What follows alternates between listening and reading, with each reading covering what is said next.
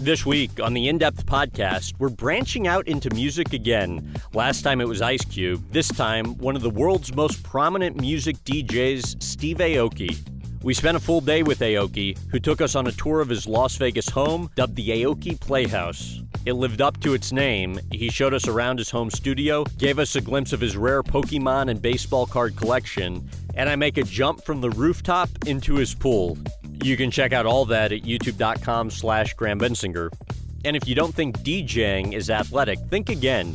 Aoki takes the stage 250 times a year, so he's training year-round to stay in shape and put on his signature shows. During our nearly 2.5-hour chat, Aoki gets emotional when reflecting on his career. Love what you're doing, where you're at.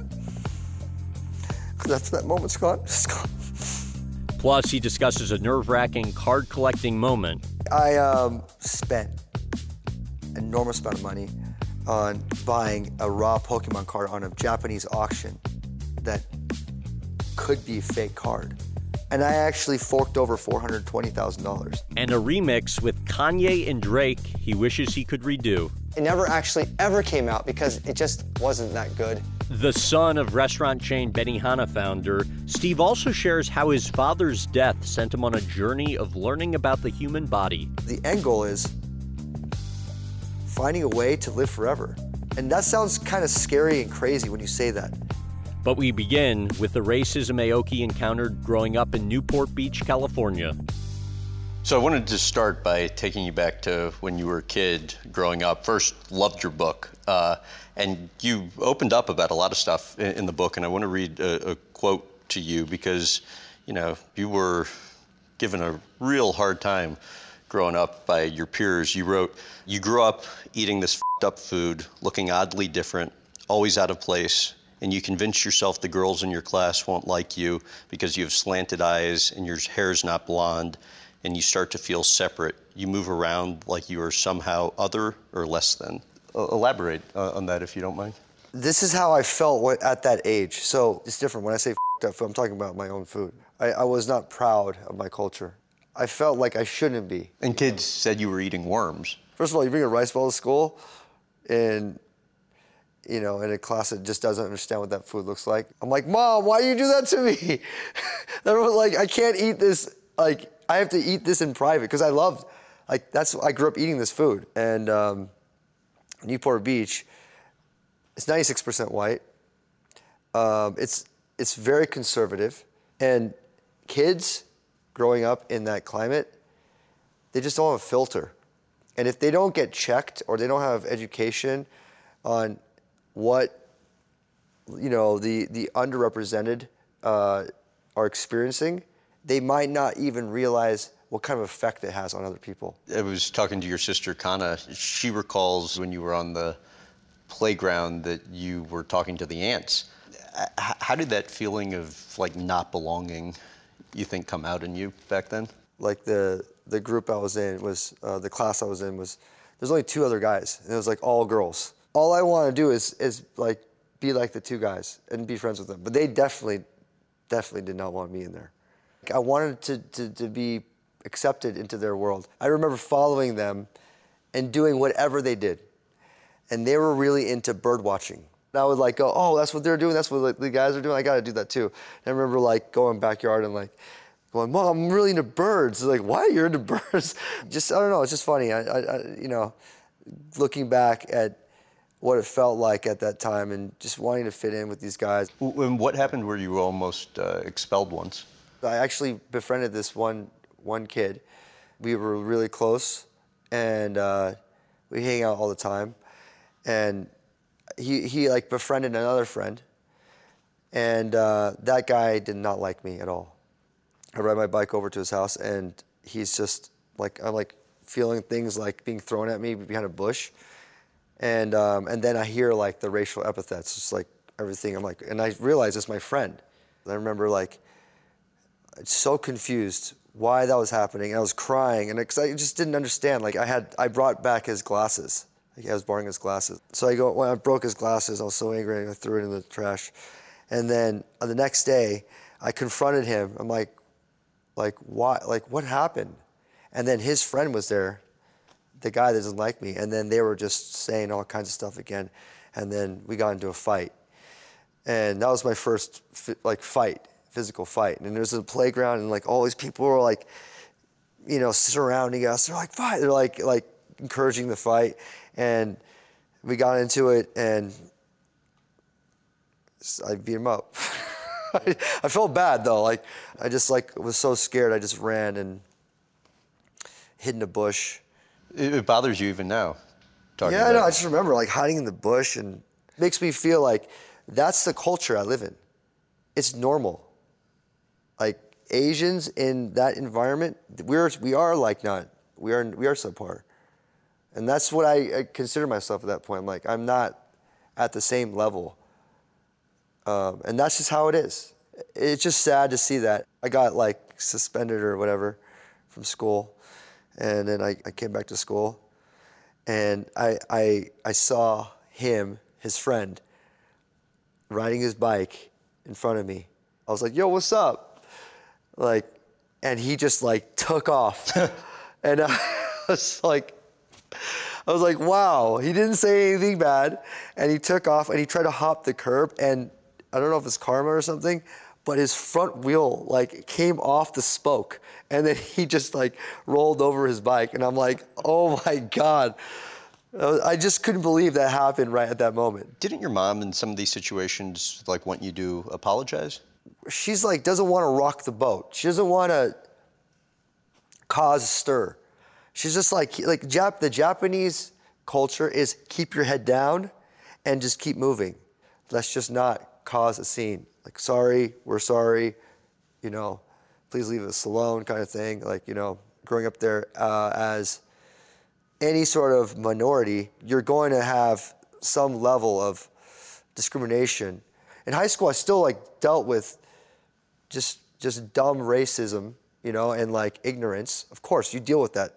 When you're a kid, it's harder to understand that. And you don't know who to turn to. But in high school, that's when I was lucky to find music, because the scene that I got involved in, like the kids I was hanging out with, they're all like either bullied or like outcasted, or like they're not Asian, but but we have the same kind of understanding of like, hey, we don't fit in anywhere, so we'll fit in together, and we'll allow you to give you a voice so you can, you know, find the courage to like just be you. How did you find music helped? Music, yeah, was my source to express myself and to learn who I am and to be proud of, because I was so like ashamed, like my face, my eyes, like I'm Japanese. I just like, I had a lot of shame in that. And then like later on I felt guilty about it. And then I was like, I gotta reclaim that. I gotta own this. Because it is who I am. It's like I want to be proud of that, you know. And so I was able to find that through music, and the empowerment around the people that were like allowing me to just be me. Tell about the full drum kit in Jessica's front lawn. Oh yeah, yeah. So yeah, when you're a kid, like Creative ways to pick up girls. yeah, like I definitely was not good at picking up girls for sure. When I got to that age where I'm like, oh man, I really like girls now. Like, I don't know how to express this. And, you know, there's one girl, and she was in my neighborhood, and they're like, okay, like this is gonna be kind of like that scene in like John Cusack where he has the boombox over his head in front of the girl's house. But like, I have my drum set. So I put it like right on the front lawn of her house, and like, I don't know, it's like midnight or something. And I'm like, I just started banging on the drums until the lights on the house went on so that she could see me like playing drums. And like the family was not happy. They like ran out. I'm like, oh my God, we gotta grab the drums. Like you know, yelling at me. And I'm like, I grabbed the drums and I ran into the car with my friends and we just took off. But that was just dumb. Did she ever say anything to you? I don't know what happened after. I think she started laughing about it. She was like a good-natured girl. She was just, you know, but like there's nothing ever came of it. Yeah. I kind of just like I walked away with my head like, you know, down, and like was like, okay, that didn't work. How about your best memory from K-Juice? Oh my God, K-Juice. Yeah, it was my first time actually being a DJ. Maybe 1 or 2 people were listening, like literally. At UC Santa Barbara, there's the radio station for the college students. And K-Juice is like for when you started out, before you become a real radio DJ. I never, ever became a real radio DJ. I lived in K-Juice land where like it's only played into like the library. And who's gonna listen to the K-Juice in the library? Yeah, right. Because I had all these records. I started collecting all this vinyl and I would play these records and I was really playing for myself and try to find out if anyone was listening. And yeah, I would like go to the public library and be like, yo, you listen to K-Juice? Just randomly ask people. And they'd be like, what's that? Like no one knew what it was. So your best buddy Dan told me you almost started DJing out of necessity initially because you just needed money.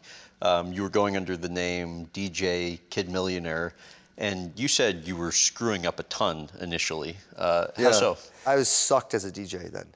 Like I could barely mix. I was horrible.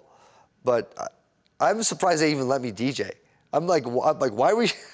I mean, I was like train wrecking because I didn't have a set. I would have to practice at the gig. I didn't have turntables at my apartment.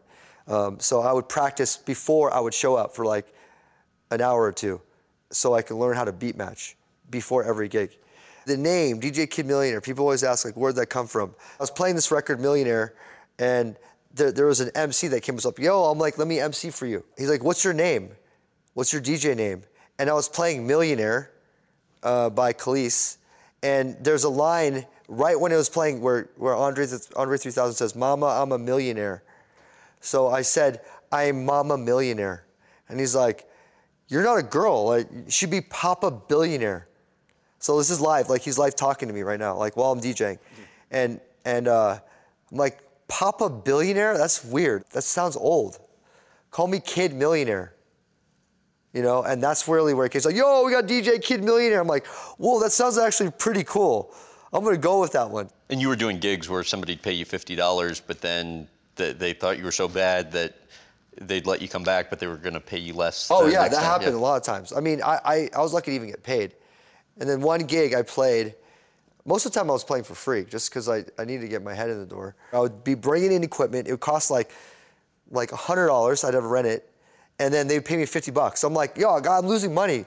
Right. I'm thinking for 4 hours for you. And I'm like literally out at $50. Can I get 100 next time? He's like, no, I'm going to pay you 40 next time. I mean, it was like, I don't know. It was okay. You know, I'm like, 40? I have to pay $60? Like, I can't do this. This is not sustainable for me. Right. You know, because I was looking for anywhere to play. And that's just how it was at that time, you know. Playing in front of 20 people was great. Because when I was in bands, playing in front of 20 people was like a sold out living room. Your first time you played in front of people in a band, you wouldn't look anybody in the eye and like your friends. Yeah, but there's like literally there's more people here than like the shows I was playing. Yeah, I was playing in front of like 5 to 10 people. Right. You know, so it's hard to look at 5 people in the eye. They feel uncomfortable already. I want to talk to you a little bit about the brain. How did your father's death send you on this kind of journey, figuring out the human body? Yeah, so when my father passed away in 2008, that was the first time I really dealt with a death so close to me, and that was really hard. I mean, we all were there in the hospital room when he passed away. It gave me a lot of closure, but it also opened a lot of doors for me. Up until he died, I didn't really believe that he could die, because my father was this invincible adventurer that literally survived more than 9 lives. Even to the point when the doctor was saying, you know, we've now pronounced him gone. I'm like, there's no way he's gone. My mind couldn't actually believe that he would actually leave. But yeah, after he passed away, I just had a lot of questions on what killed him? Like, what is cancer? You know, like, how do you prevent that? And what if I did this? And a lot of the what ifs now came to the people I could potentially save at that moment forward, which is the people I love, my mom, my family, my sister, my brother. So like after he died, I picked up this book called Anti-Cancer. It was all it's all Eastern philosophy. You know, it's more about prevention and preventative philosophy. And I read all his other books that he wrote, this great doctor. Actually, I wrote to him. And I did that a lot. You know, if I read a book, I would write to the authors. And I would like to try to build a relationship with them and try to like learn from them and like learn more about what I can do to share this information with people I care about. And if it's to help you to live a longer, healthier, happier life, like I would need to read more. I need to learn more about that. And that led me down this path into nutrition, into mindfulness, and then into what I got really excited about, this world of science fiction and between science fact. So I think that the ideas that like, especially people like Elon Musk and scientists out there that are really advancing the science, those are the people I want to know, learn, and like talk to. Brian Johnson, for example, he's the head of Kernel. He has a leading brain technology in the world. And I got to meet with him. Those people mean what as it pertains to what you're doing on the philanthropic front? Yeah, so I have a foundation, Aoki Foundation, and it's exactly this idea to like learn and share. And part of the sharing is funding. We're very broad when it comes to funding in the brain category. We've been doing stuff with Alzheimer's and dementia, and my passion is in what's in the future with brain technology. Where can we go to not only just optimize our lives and advance what we can do with our output, with our creativity, but you know, the end goal is finding a way to live forever. And that sounds kind of scary and crazy when you say that. But it's not scary and crazy when you actually start inching what that looks like. My mom's 78. I want to see her live to 120. I want to say, Mom, you have another 50 more years left.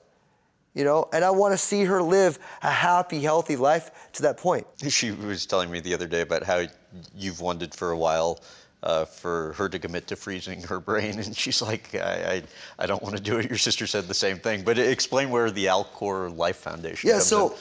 Alcor is a facility that deep freezes your body.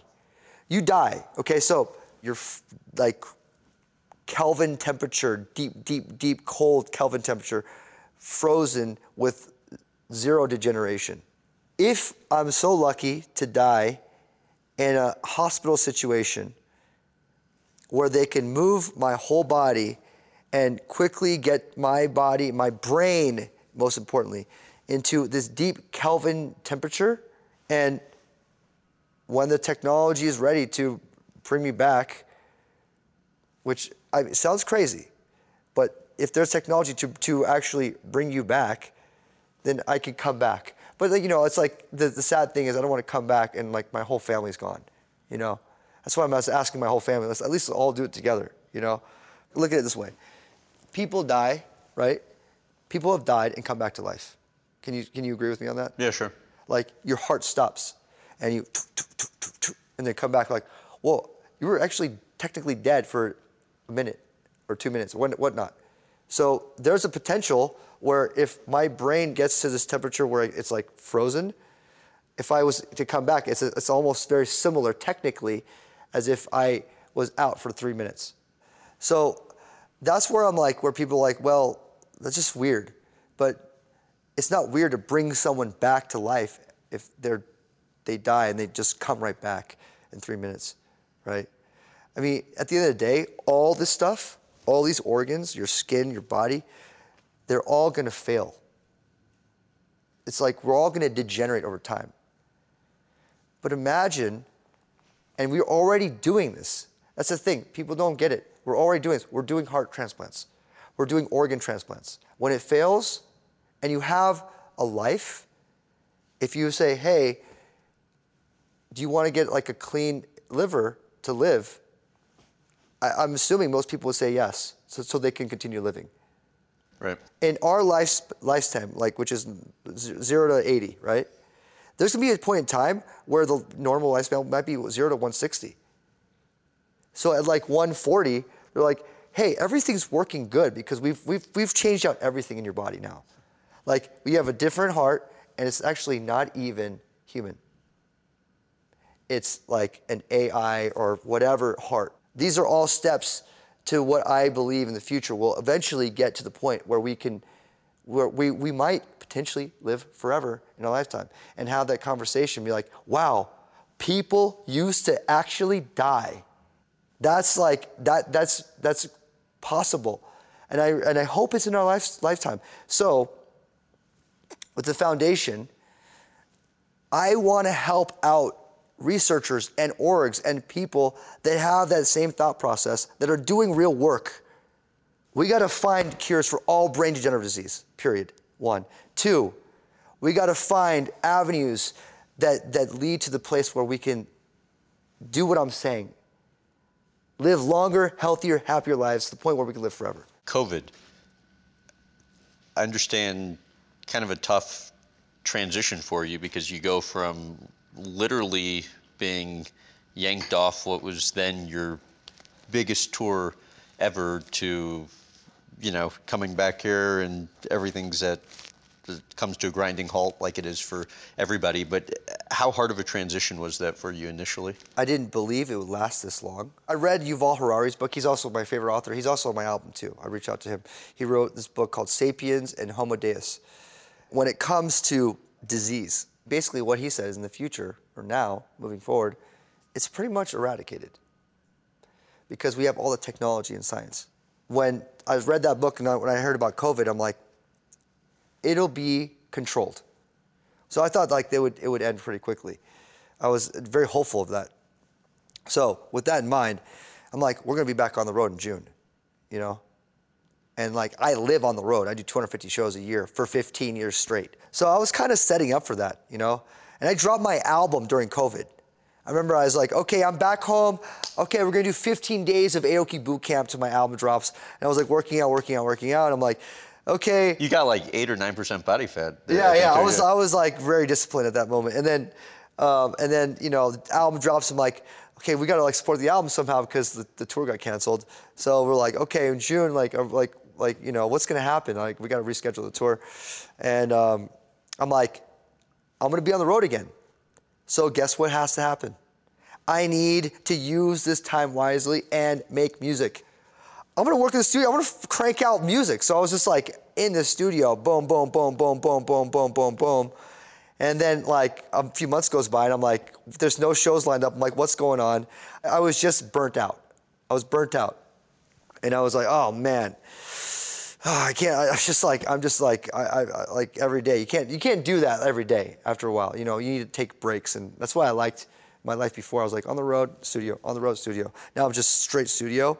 But I got a lot of music done. And was there a low point for you? Yeah, I mean, I don't really have like low points like that. Like, I luckily built my dream home that was like meant for a pandemic. Yeah. I don't really need to leave my house. So we kept a very, very tight ship here. Like, we were always, testing people as they come in and stuff like that. I even got this crazy COVID door you have to like walk through. Like, it's like sprayed down. I mean, we never actually use it, but I got the door. Like, I was like prepared, like they're gonna get sprayed down, they're gonna get tested, like the whole 9 yards. How did you go about figuring out when to get back into touring again? Because I know at some point during the pandemic, you took some heat for doing a show. I would imagine you're between a rock and a hard place because you want to get back going with your, career and what you love while also trying to figure out how to be conscious of what's going on. Right, yeah. The only place that's really open right now is the United States.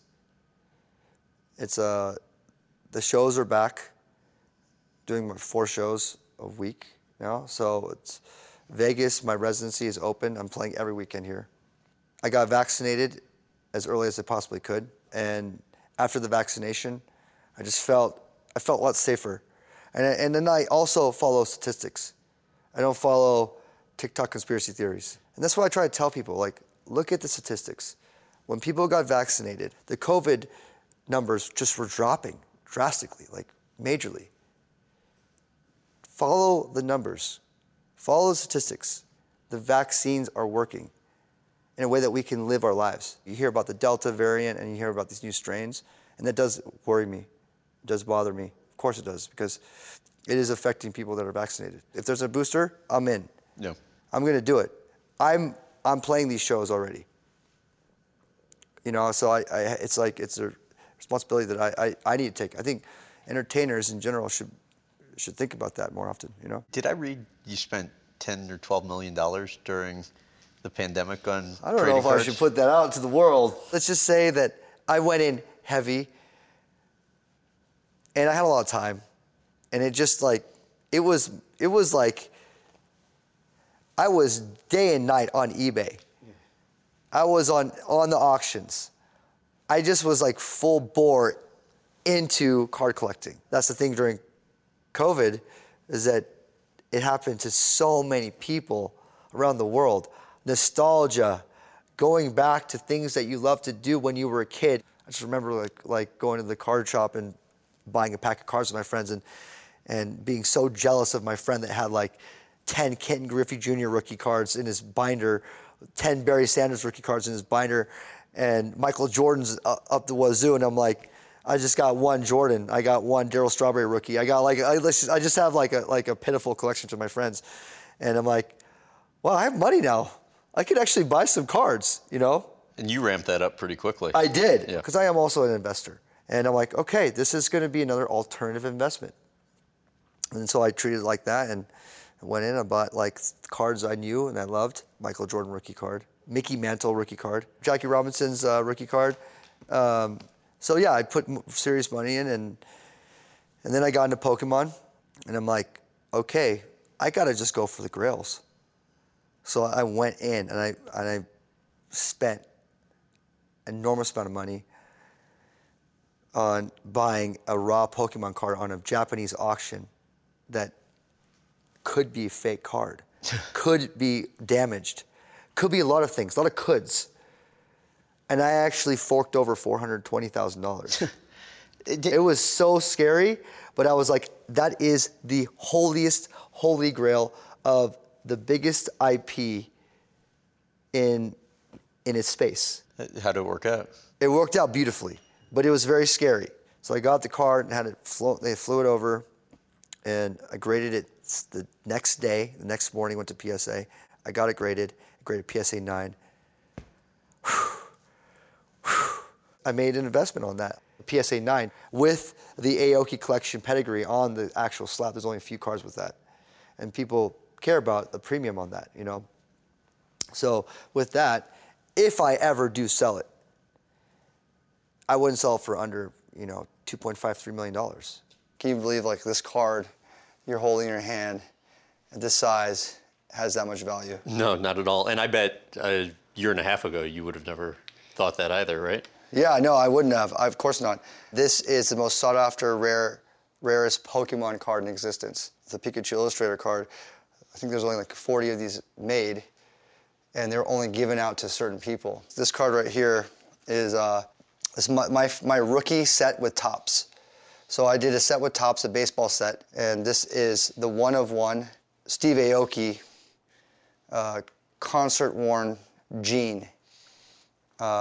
And then it's one-of-one, it's gold. How cool is that? Yeah, I know, it's cool. And I had to buy it online. I bought it on eBay. Are you serious? For like $5,000. And luckily someone was selling it on eBay, and I was like, I need to buy that. And then probably the most iconic card of sports, the Michael Jordan rookie card. And a 10. And a PSA 10. There's only over 300 some odd numbered PSA 10s out there in existence. It just recently sold for over $800,000. It just sold for that number. I got it for $85,000. I got two of these for $85,000. And then we made one with the Aoki collection. I know PSA. They decided to give me a whole pedigree with the Aoki collection because I have some grails. You think you'll keep all of these, or will you exchange some for others? I mean, who knows? So what I'm doing right now is I believe that the future of collectibles will be digital. Digital collectibles, NFTs, that's the future. And we're early. Whoever's going into that is early, and it is a wild ride, you know, ups and downs. What I'm going to be doing is I'm going to be minting NFTs of all my Grail cards. I'm going to be putting them up on this platform called Diggable, where people can view my collection. And some might be for sale, and some might never be for sale. And people can own my collection part of the Aoki collection because there's only 1, 2, 3 LeBron James rookie card, 4 the Charizard first edition, 5 this is the first Aoki's Card House PSA 10, which is another pedigree we made that designates to what we do here, breaking live at Aoki's Card House at the Playhouse. The Kobe Bryant Topps Chrome rookie card, another GOAT, all PSA 10. And the Mike Trout PSA 10 Aoki collection. So you have 1, 2, 3, 4, 5, 6, 7 only in the Aoki collection. What you got these for and what you think each are worth now would be what? Okay, so let's go into that. So LeBron James, I got this for like 10, and I think it sits around 15 or 20. The market went up to 40 on this card. The Charizard PSA 10, this pop of like 120 some odd of these in existence. I bought this for 170 grand, and this sits about 350. The Kobe Bryant Topps Chrome PSA 10, I think I spent like probably around 40 grand for this card. And it sits around that same price. Okay.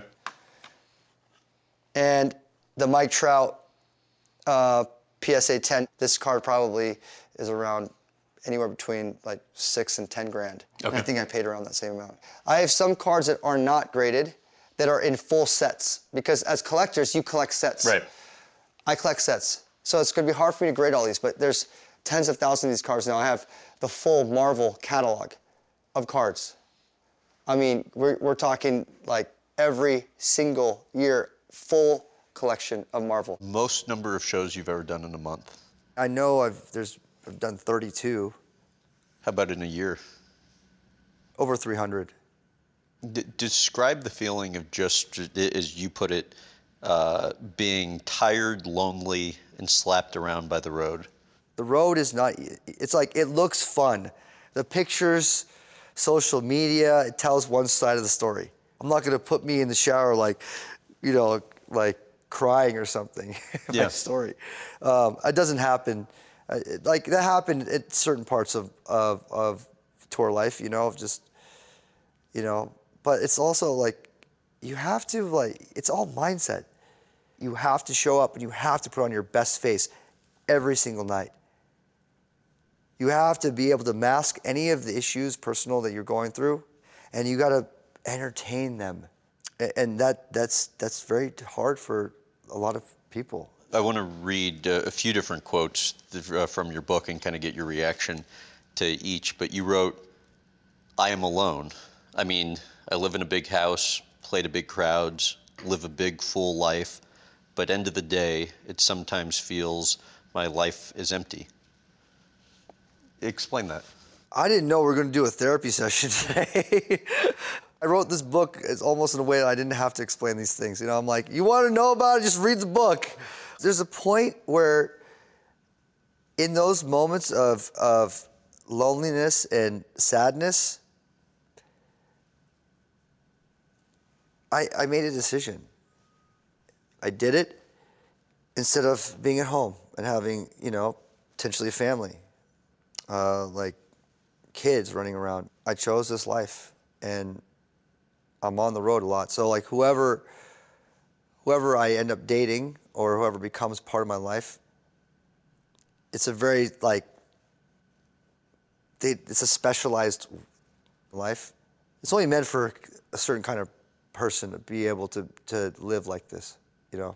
When I was talking to your mom and sister, that was the one time in the call that both of them got emotional, talking about your schedule and kind of the impact it has. I don't like them feeling that way, you know? I don't want them to be, because my mom, she's like my emotional support system. So if I feel sad, she'll feel like 10 times more sad. Like, for me, I need to keep them happy and healthy. You know, they're my rock. So, yeah, it's, you know, it's not a normal life. You said on the topic in your book, and you were like raw and seemed to be brutally honest in it. In the movie of my life that's been playing in my head since I was a kid, I always have a family, I'm a father, and yet in my reality, it should have happened for me by now. You still feel that way? Sometimes. You know, yeah, we all daydream, you know? And I definitely want to have kids. There's no doubt about it, it's going to happen. But I'm a realist too. So I'm going to let my instincts run the course of that instead of preparing already, you know? So if I ever have a kid in the future, like, it will do I'll do what I'm supposed to do. It seems like those that are closest to you, you know, want to see for your own sake, for you to ease up on the schedule some. But on the other hand, you've worked your entire life to get to the point where, you know, you're at the top of your profession. I really am so lucky. When I'm on the stage, when I'm playing, there's no greater high that I can experience in my life. It is the absolute pinnacle. Drugs cannot reach the high that I'm getting. I am completely sober. I don't drink before shows. I don't do any drugs. I let the moment and the real raw connection I'm having bring me to that level. It's strangers, people I don't know, that I'm connecting with in a very intimate way, in a really raw way.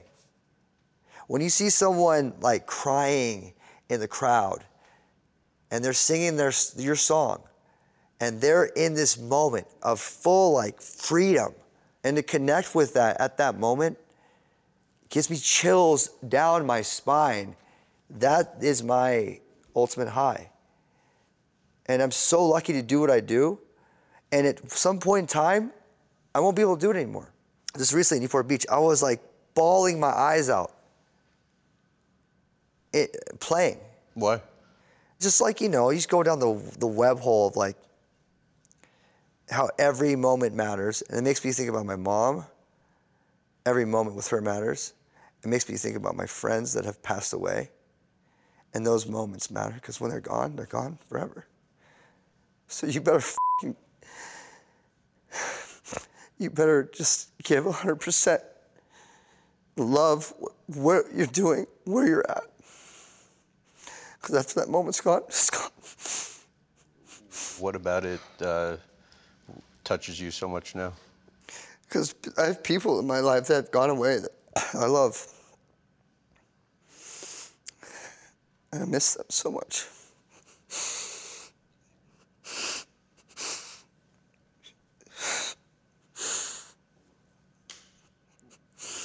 When you were up there in Newport Beach recently, do you start thinking of? I think about my best friend that passed away last year, who gave his entire life to support me. Every moment you have with people you care about, you better give me your 100% of your time. And there, all the times when I didn't, I feel awful. Life is short because it goes so fast. It goes so fast, and then it's gone, and people go away forever. And then you have just those moments. So you just gotta give 100%. Have you found as you've gotten older and, you know, been in the profession for longer, you start to think about that more? Yeah, there's no doubt that as I've been doing this longer, you gain more wisdom and into why. Why do you do all this? I do sacrifice time with the people I care about and I love, and that sucks. That's a really big sacrifice. But, you know, just having like some of the closest people in my life close to me, it's really, really special to me, and I'm really happy about that. So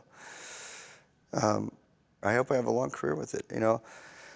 There's no expiration date. I love making music. I love performing. I'm just going to continue doing what I love to do.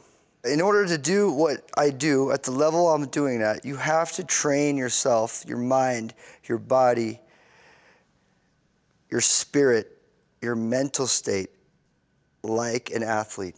I'm training for a perpetual competition all year long.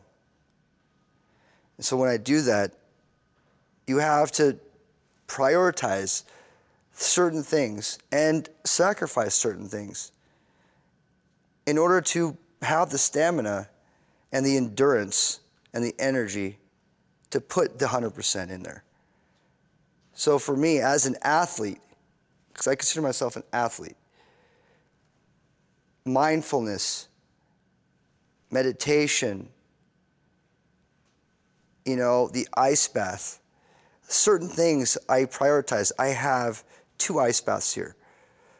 That's the thing about, I'll put my money where that is. These things are really important to me. So I do them on a regular basis. So I'm like constantly at my peak performance. And I'm 43 now. So if some of my joints and limbs are like having issues, and I'm just doing what I can to make sure that like I'm at as optimal as I can, so I can perform at that level.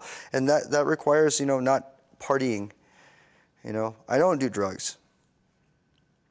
Never actually really did them. I had one acid trip when I was 13, and I drank every show for a period of time, and then I stopped. And I still drink to celebrate, to taste, to enjoy. But if anything, I hate to say it, and it's gonna be cheesy, but I drink responsibly. How do you think success affects you? Success is a very subjective word. I mean, most people, when they think of success, they think about money. Like, how much money did you make? That is absolutely not the right way to think about success. Success is how you feel about yourself. And success doesn't have to be this grand moment in your life, because that just doesn't happen. There's no grand moment. They're all little moments. I think success, it's like at the end of the day, it's what you make of it. For me, it's just, finding happiness within yourself. What lesson do you think you learned from your Arcade Fire experience back in the day? That's when I was too big for my britches. Dim Mak was, we were doing really well. Like, as a label, we were the indie label that all the majors were looking at, because we would find artists and they would blow up. And we were on a roll. Like, we were just like consistent.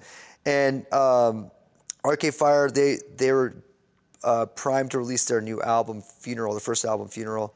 I never even met them, never even talked to them. I was talking to their lawyer. And the lawyer was like, hey, we have this EP, you could just drop it, because that's what we did. We put out EPs, and then a big label would come in and do the album. I'm like, I need the album. It's like, the album's already signed. You can't have the album. Like, I need the album, and then I'll do the EP. And obviously she's like, no. so she passed on that, and I missed the opportunity to release the No Cars Go EP, which it was in my lap. Like, I'm just being so dumb about it, stubborn, and so like egotistical. Like, thought that I can get the album. Like, no, I can't, I wouldn't. And the takeaway from that after the fact was what? I mean, after that, I was just like, I was just putting out every EP. Yeah. I was like, I can't be like that. That's just like, I missed out on a massive opportunity for Dim Mak. Even if like at the end of the day, it's not like our bank account was just blowing up. And it wasn't about money for me at that time for Dim Mak, because all the money that would come in, it would literally get spent. And at that time, where we were crushing and signing these artists that were doing so well, and we're actually selling lots of records, even at that time, I was still negative like $100,000 in debt, because I did not know how to run my business. We've sold 10 credit cards, like completely maxed out. And then I was like, I might have to fold Dim Mak. I mean, at some point, like I was trying to get an 11th credit card. I mean, literally I was like on my, the end of the line, and every label's looking at us like we're like this golden touch. It was like a crazy scenario for me, because we were crushing it, and yet we're completely in debt. And I was like, there's no way I could pull myself out of this. There's no financial way that Dimmock can actually get out of this hole right now. And then I was DJing on the side, and those $200 shows actually meant something. I paid off all the interest, I paid off all the debt, all from DJing. That was like the best feeling ever. Holy shit, I'll never forget that. What about the skills you lack and how you try and compensate for that with people on your team that you have? So that's an important thing as a boss, is understanding where your skills lie and where your weaknesses are. Having a great team around you is so important to give the task to the right person that they not only are good at, but they want to do. You want to bring on people that like care about what they do. I got just a great team all across the board, like, you know, from touring, from my life here in my house, from the music side, from all my investment sides, all the different businesses I have, the fashion label. I mean, there's a lot going on. It's like an octopus, just tentacles out of verticals of business. Michael Jackson, how well do you remember seeing him for the first time in 3rd grade? That was my very first concert that I've ever seen, and it was raining. I remember we had an umbrella, we had binoculars, and we were like looking out and seeing Michael Jackson in his, like, you know, sparkly jacket. I remember coming home. You're a kid, you just like reenact what you see and what you love. And I loved Michael Jackson, so I would like try to do the moonwalk. You know, wear a glove in my hand, one glove in my hand. You know. How do you think he influenced you? It was more of that, not necessarily his voice so much but more about his presence.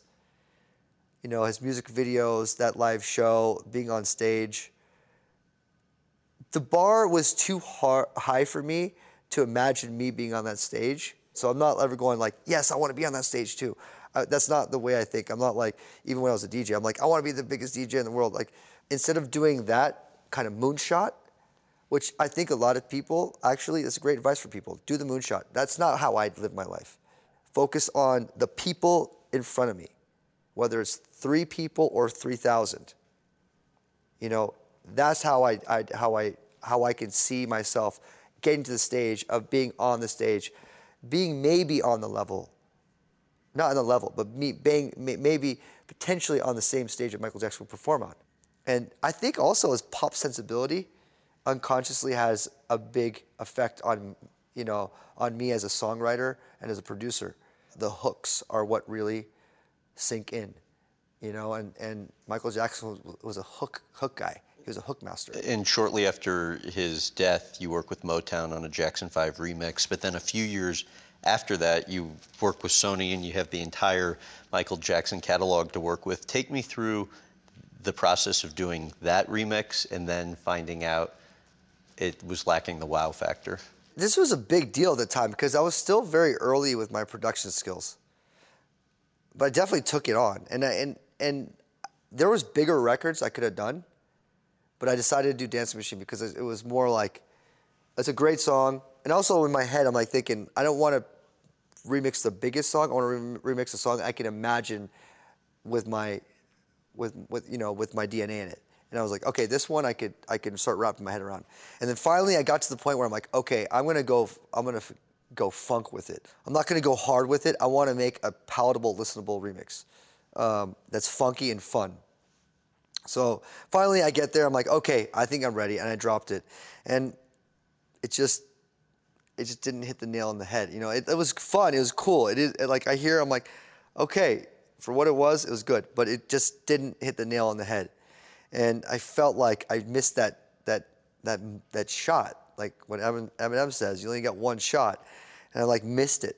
Like I got that golden opportunity, and I just like failed on it. I did that before with Drake too. I remixed a Drake record that he gave me, and I failed on that one. Like it just didn't sound like, it just didn't last the test of time, you know. But with the Michael Jackson one, after you got that feedback, you then go to your studio, I believe, and take me through this meditative reset that you did.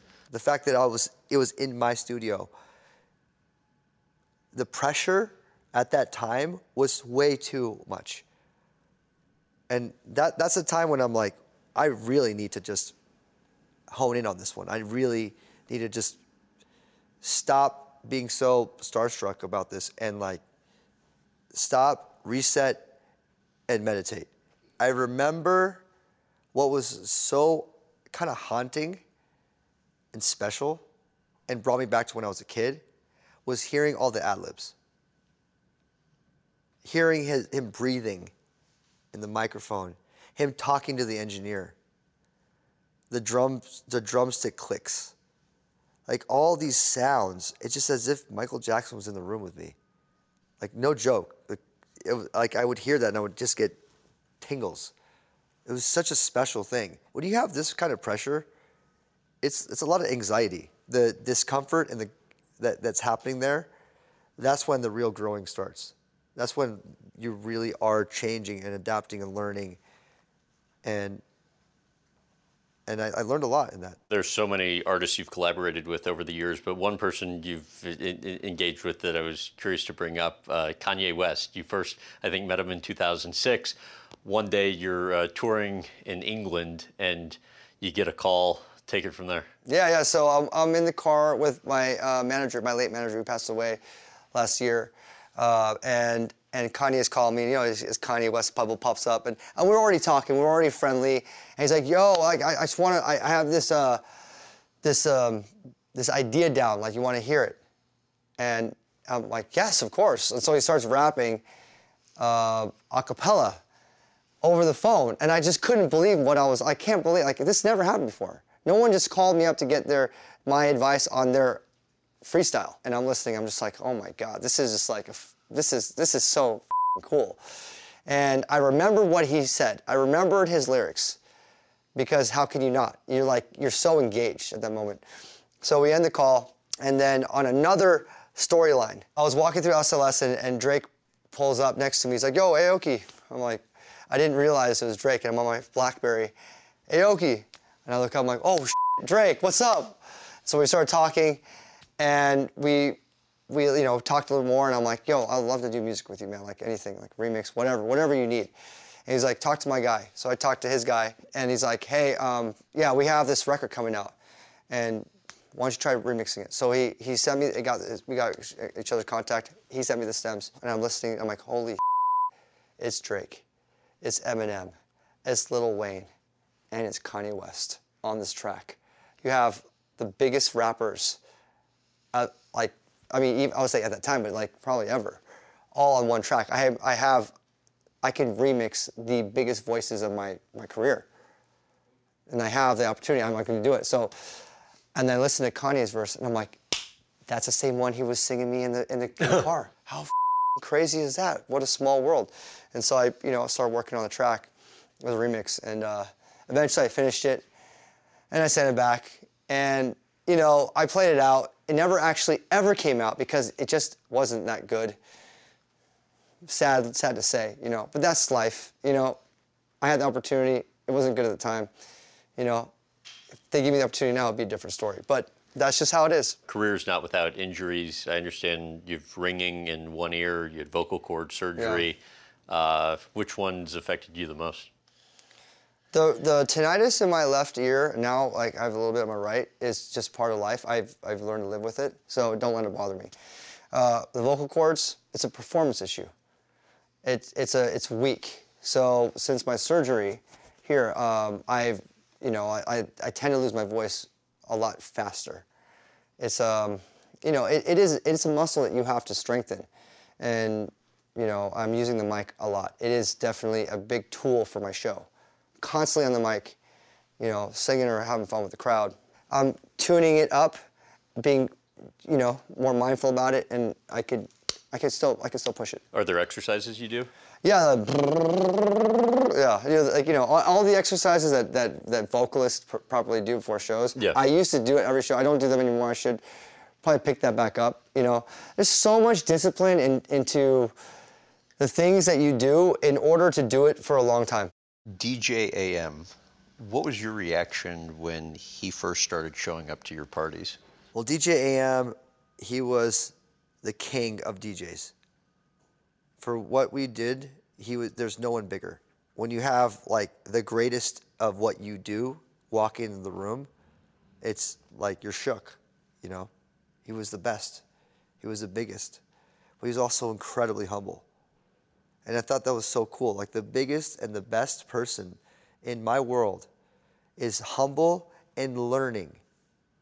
And he came to listen, to learn.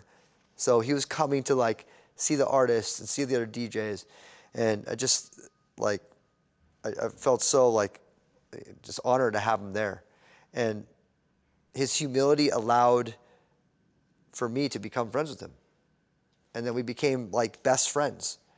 And we started a party together in the whole 9 yards, and it just was so special. How did that evolve into Banana Split, and some of the best young artists came to perform there? Exactly. So like we had the Denmark Tuesdays going on, and that was purely like we had like Kid Cudi there with like Boys Noise and like the Ed Banger crew and Daft Punk, DJing without their mask, which was like an epic night. AM and I were like, we should do another party on Sundays at his club at LAX, and it was so cool. Like, but with AM, he brings in a whole different, list of people. He's the celebrity guy. He brings in the pop world. So when Lady Gaga's first tour came through, she played at Banana Split and at Denmark Tuesdays. Like Paris Hilton was always going there, Lindsay Lohan, like that, like the LA socialite circle of what that was at that time. They were all going to Banana Split. In what way did he kind of grow to serve as a mentor and life coach? Yeah, I mean, the thing is like outside of just being an incredible DJ, he was just like an incredible human being, period. And he was a big AA advocate. And with that philosophy comes just this nurturing attitude towards others. And that's what he was. He was always available for the people that he cared about. So I can call him at 4 a.m, he'd pick up the phone and be like, hey, everything all good? And having a friend that actually did that was very rare. I didn't know anyone else that would actually do that. And then you find out this person that's doing that is literally the biggest DJ on the planet. Like and he's now your like best friend. What about his death do you think caused you to cut back on the drinking? Yeah, so after he passed away in 2009, I just made kind of a self-awareness check on my lifestyle. And my lifestyle wasn't consisting of drug usage. I never got into drugs. But I was drinking every show to get that liquid courage to just put on a great show. And my show was a full-on physical show, like I'm going ham. Like if you see a Steve Aoki show, it's like I'm not just standing in the DJ booth. Back then I was like crowd surfing and I was in the crowd, I was jumping on things and I was bringing the punk element of what I used to do when I was in bands, and I brought it to the DJ set. And it's a show, people loved it. But when AM died, not related to drinking, I just was like, I need to stop and think about my life, my future, and I can't do what I was doing. This is a full stop now. So at that moment, moving forward, I just didn't drink. And now I've brought it back because, I like to enjoy the time with my friends. I don't go overboard. Like, I've found that balance in my life. Before, when I was drinking and DJing, I would never drink alone. I never got to that point, but I would drink purposefully. I would drink to like party because I was playing and I needed to perform. I needed to get this energy out there and be like live. And that purpose is gone now. I didn't need to drink to perform. I can't imagine, getting drunk and performing now. It's been like since 2009. That was the last time that I actually drank before a show. Your grandfather, he was a choreographer, dancer, Tokyo stage productions. He owned a jazz club. Then your dad was a wrestler in the Japan, I think, 1960 Olympic team before obviously creating the successful Benihana restaurant chain. You said he was kind of like the Richard Branson of his time. How so? He just did everything. He's like, he was of the motto, there's a will, there's a way. with Benihana as his platform, he was able to host these offshore boat races, but then race in them. He's able to get into a hot air balloon and break a world record going from Japan to the United States. I mean, he did so many things where he broke the traditional rule of how to do them by just doing it. Like, he might not be the expert of that field, but he will put his life to the test just to do it. I think I definitely have been inspired by him to also push myself outside of my own comfort zones to experience life at that level. He's a thrill seeker, adventure seeker, adrenaline seeker, and when he's sitting still, it's like something's off. You want to experience him, you got to move with him. Like, he's moving, and I'm like, Dad, hold on. He's like, I'm going. He's like, you better jump on. And I'm on. I'm like, okay, I made it. All right, cool. We just go. So what he gave me was a life of experiences through his crazy world. Like, I was blessed and spoiled by those experiences. How was he the most determined person you ever knew? He put his work at the top priority of the list. I couldn't believe in the doc. There's a video clip of him saying his priorities were business, health, and family. Yeah, and he's not kidding. He was blunt in almost a very funny way. It's like he's cracking a joke about it because he knows how savage it is to say that. In the moments that we were together, when we had special quality time together, he was there, and that was important to me, and I won't forget those moments. In one of the more unusual stories, the boat racing accident and how you found out about your other siblings. I was so young, I don't even remember it. The way my dad tells it, he wakes up in his after coma, an awful accident. Really, where he actually did die, and they had to resuscitate him. And he wakes back up and he sees, my mom, his wife, and then his mistress, who eventually becomes his second wife. And I love all families. We all became really close. And that's one thing that my dad did with his families is he put all his kids together. And we're like, you guys be friends. You guys are brothers and sisters. But yeah, the moment he wakes up and he sees both the women in his life, and he just, he says the story to people all the time, it's like, I just want to die. He closes his eyes, I just want to die. It's funny now, but wow. Lung cancer, diabetes, hep C, cirrhosis of the liver, pneumonia. You made the comment that you never got so close to him as you did when he was passing away. Why do you think that was? Well, just like I was saying before, he was always moving. Yeah. At that time, he wasn't moving. He was still. And there was a lot more of a heartfelt exchange there.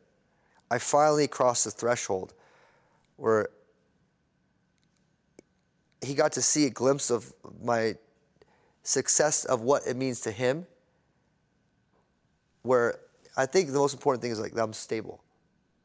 This DJing thing actually panned out, Dad. It actually did. I actually am making money.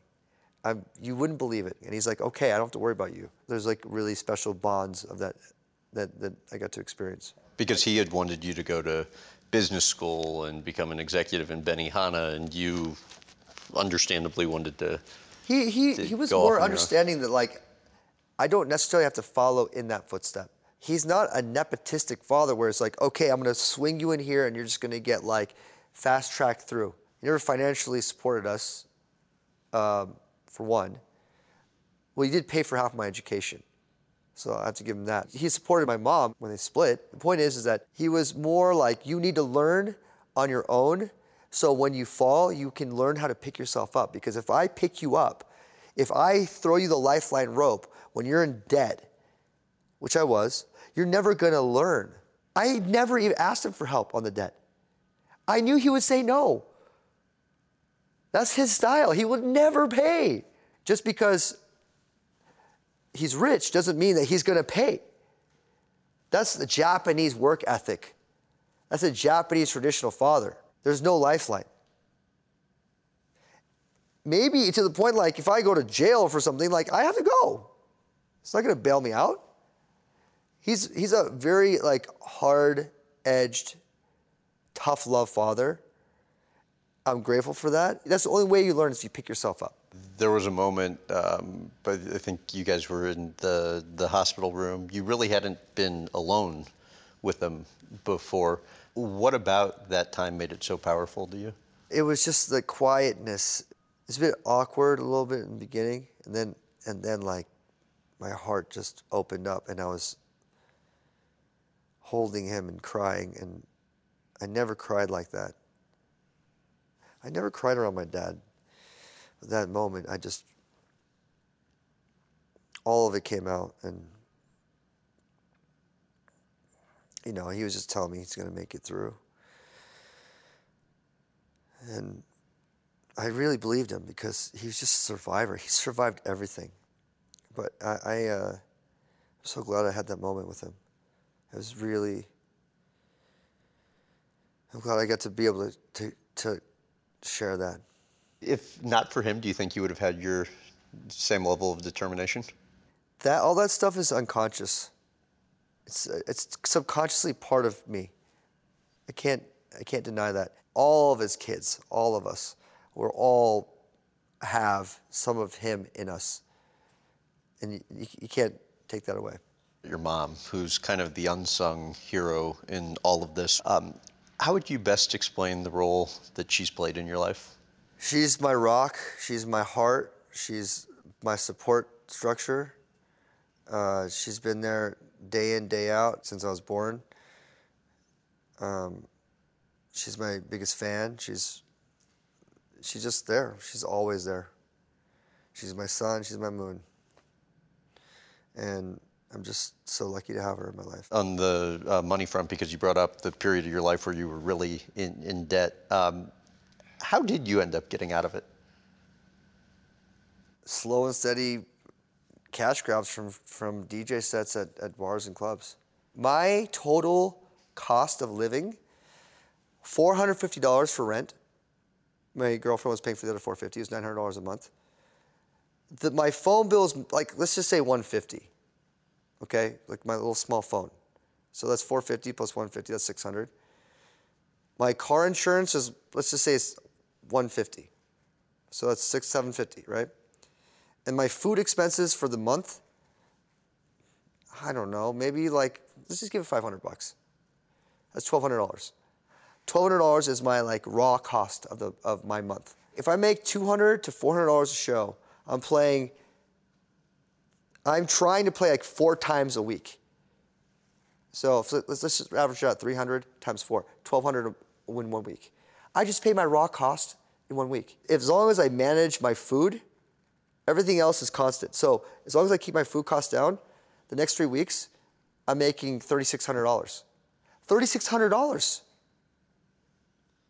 Where am I putting that money? I'm paying off my bills. How did you avoid letting it whack you out, though? When I'm a cheap guy. Yeah. Like I don't need, like when I'm like a goldfish. I'm in a little, like, you know, little goldfish pond. So this is all I could do. I'm not gonna go and like buy something I can't afford. I have to pay this shit. Wait, that's what Dan Bilzerian told me even with you today. Like you were super frugal. I'm the cheapest, I don't say rich guy, but I'm a cheap guy. If I don't need it, I want to spend on it. Unless it's an experience that I love. Yeah. That's why I spend so much on my house, because I experience this all the time. I'd rather buy like foam pit in my house than a Bugatti. Well, maybe that's too expensive. Maybe like a low-rent Ferrari, you know? Because I love the fucking foam pit. I'll experience that more, you know? I do have a Lamborghini, but that's because I've like made enough where I can afford that. But in any case, I think you're 28 years old. Tell about walking into the Toyota dealership. Yeah, so 28. I finally paid off all my stuff. I'm in debt all the way until I'm 28.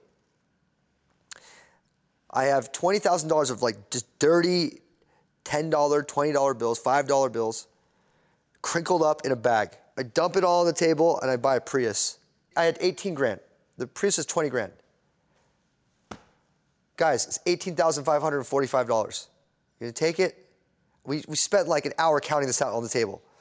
Like, they're like, this has never happened before. We don't know what to do with this. I'm like, either take it or leave it. That's all the money I got. You can have all the cash I made. I'm a DJ. They finally talked it over and they're like, fine, take the Prius. Before you found success, how did you find smart ways to save money for yourself to make it financially?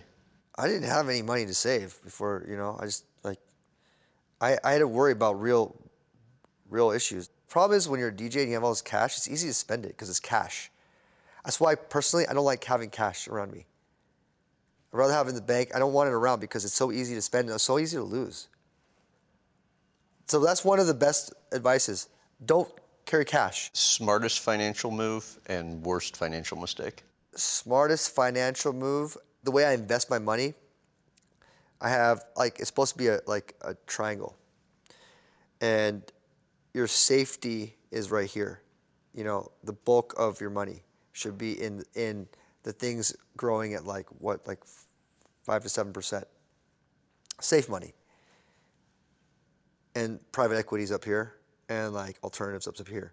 This is the way it should be structured. Do that. I kind of do this now. It's not smart, but it's more fun. Why do you do it? I have money where I can invest in things that I really believe in. A lot of those things are tech startups. A lot of those things are things that are very speculative. I love being speculative in ways where there's higher growth potential, but it's higher risk. You go to the casino, you win big, you only talk about your big win. How about all the times you lost? Be real with it.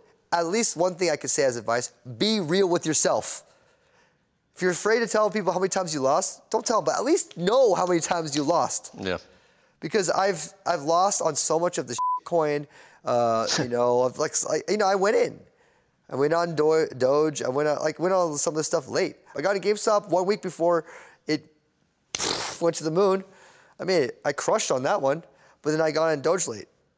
So it balances itself out in the end, And I invested in Shiba and these other coins, and I don't know what's going on with that, All right, so, what's your worst one?